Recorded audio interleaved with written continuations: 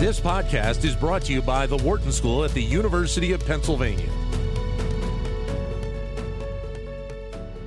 Well, certainly the world of cryptocurrency drawing a lot of attention these days with the volatility and a lot of other elements in play here. Charlie Shrem is a founding member, one of the founding members of the Bitcoin Foundation.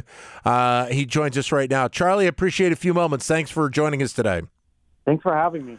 Where do you see the state of the cryptocurrency industry at the moment?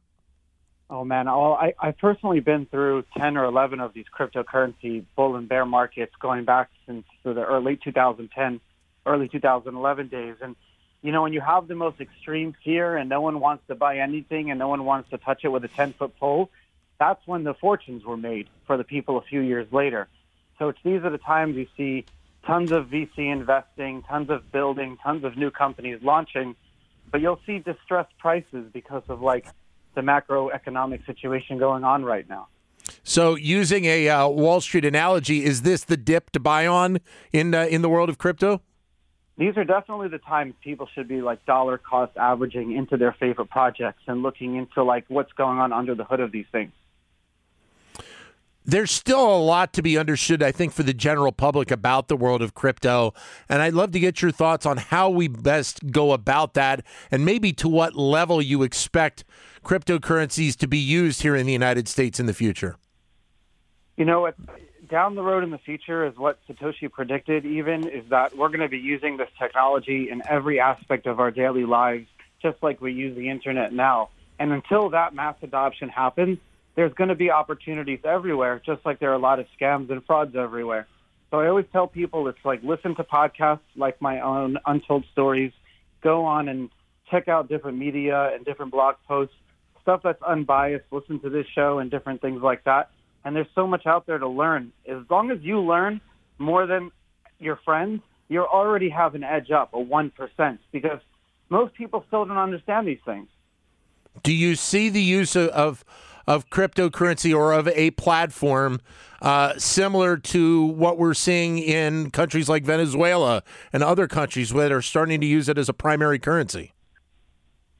I think that there will be a relationship between the U.S. government and the stablecoin issuers that you have today, and there'll be a kind of we'll be using these stablecoin assets in the future, because instead of sending someone from a Venmo to a PayPal through all these intermediary different things and checks and all these different things, we'll potentially have one mechanism for sending value to everyone all over the internet that's blessed by the U.S. government.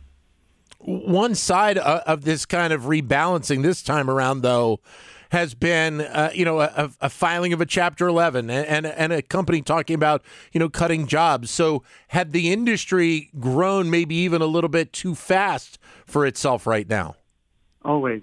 It happens every cycle. The industry goes too fast. It overpromises and underdelivers.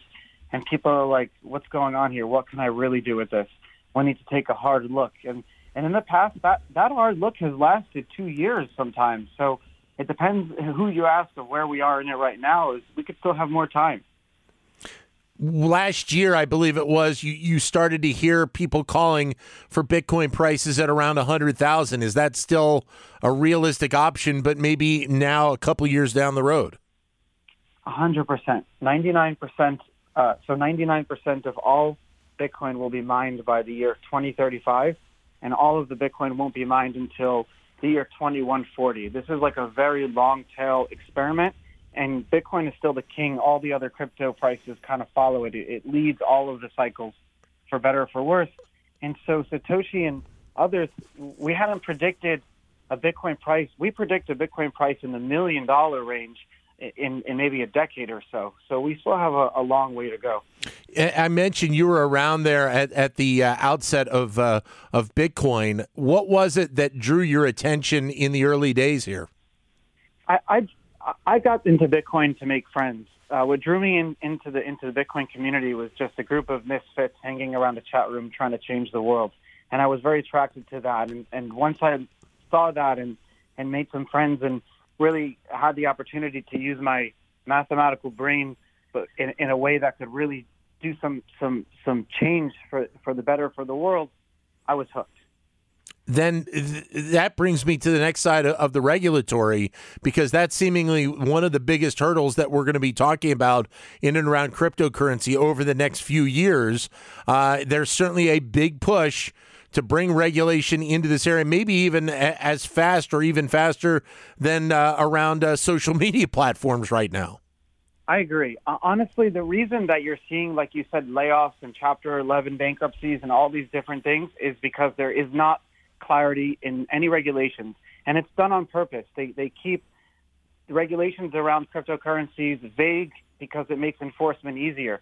We need clear regulations. We've asked for it. We have multiple political lobbies in D.C. asking for it. We just want, if Biden or anyone came out right now with clear regulations, the crypto community would be cheering on the streets.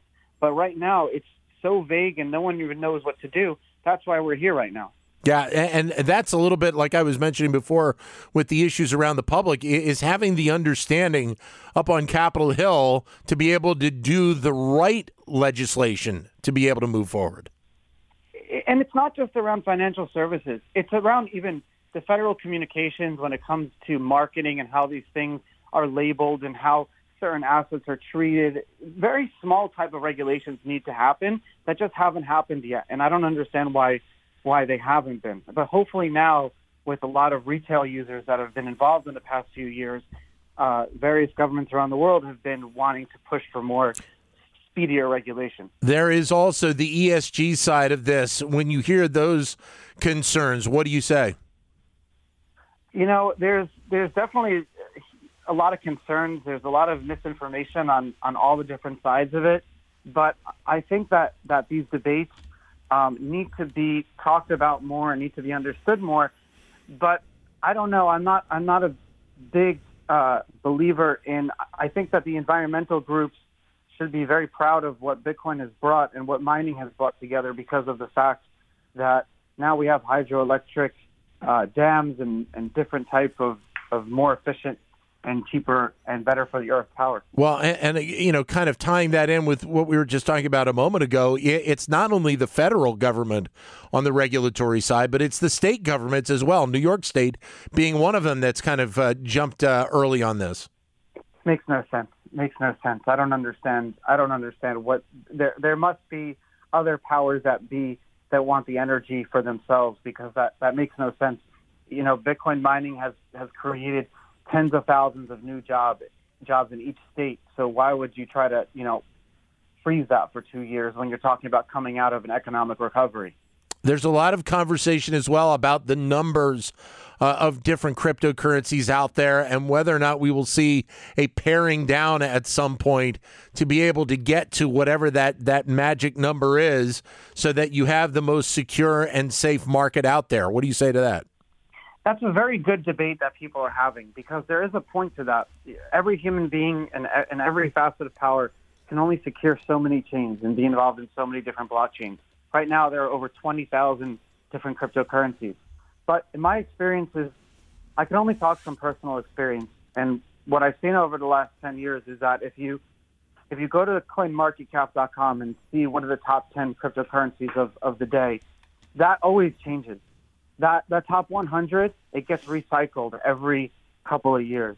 So, if you go look at screenshots of what that site looked like 5 or 6 years ago, you'd never hear of those coins except for Bitcoin and Ethereum. What's your advice to potential cryptocurrency investors right now? My advice to cryptocurrency investors right now is to hold on to your cryptocurrencies in your own hardware wallets. There are a lot of cryptocurrency exchanges that are going under, and there's a lot of it's a wild west out there, and it's scary times. So if you have large amounts of cryptocurrencies, you should be holding on to a wallet like SafePal or Ledger or Trezor, and get one of these things for $20 or something, and hold your own keys. You can still do all the great things you do with your cryptos, but you're holding the keys on these hardware devices.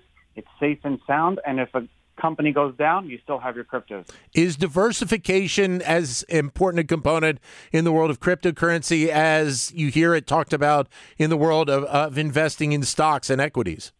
100%. I talk about it all the time, that owning certain altcoins are going to be like owning pieces of your favorite softwares in the future. It's like being able to own a piece of Swift, but every time someone wants to do a wire transfer, you as a token holder get a royalty from that. That's where we're going in the future, and people need to understand that there are going to be some really good ones, but just like the .com, bust, there are going to be a lot of bad ones. And if you look at why the bad ones failed, it was always timing. Like there was a .com company that bust that was very similar to the modern day Uber and Lyft. But why they failed was just people weren't even holding mobile phones back then in 2001. So why would they be hailing taxis with a mobile phone? It's just all about timing. Great to have you with us, Charlie. Thanks very much for your time. All the best.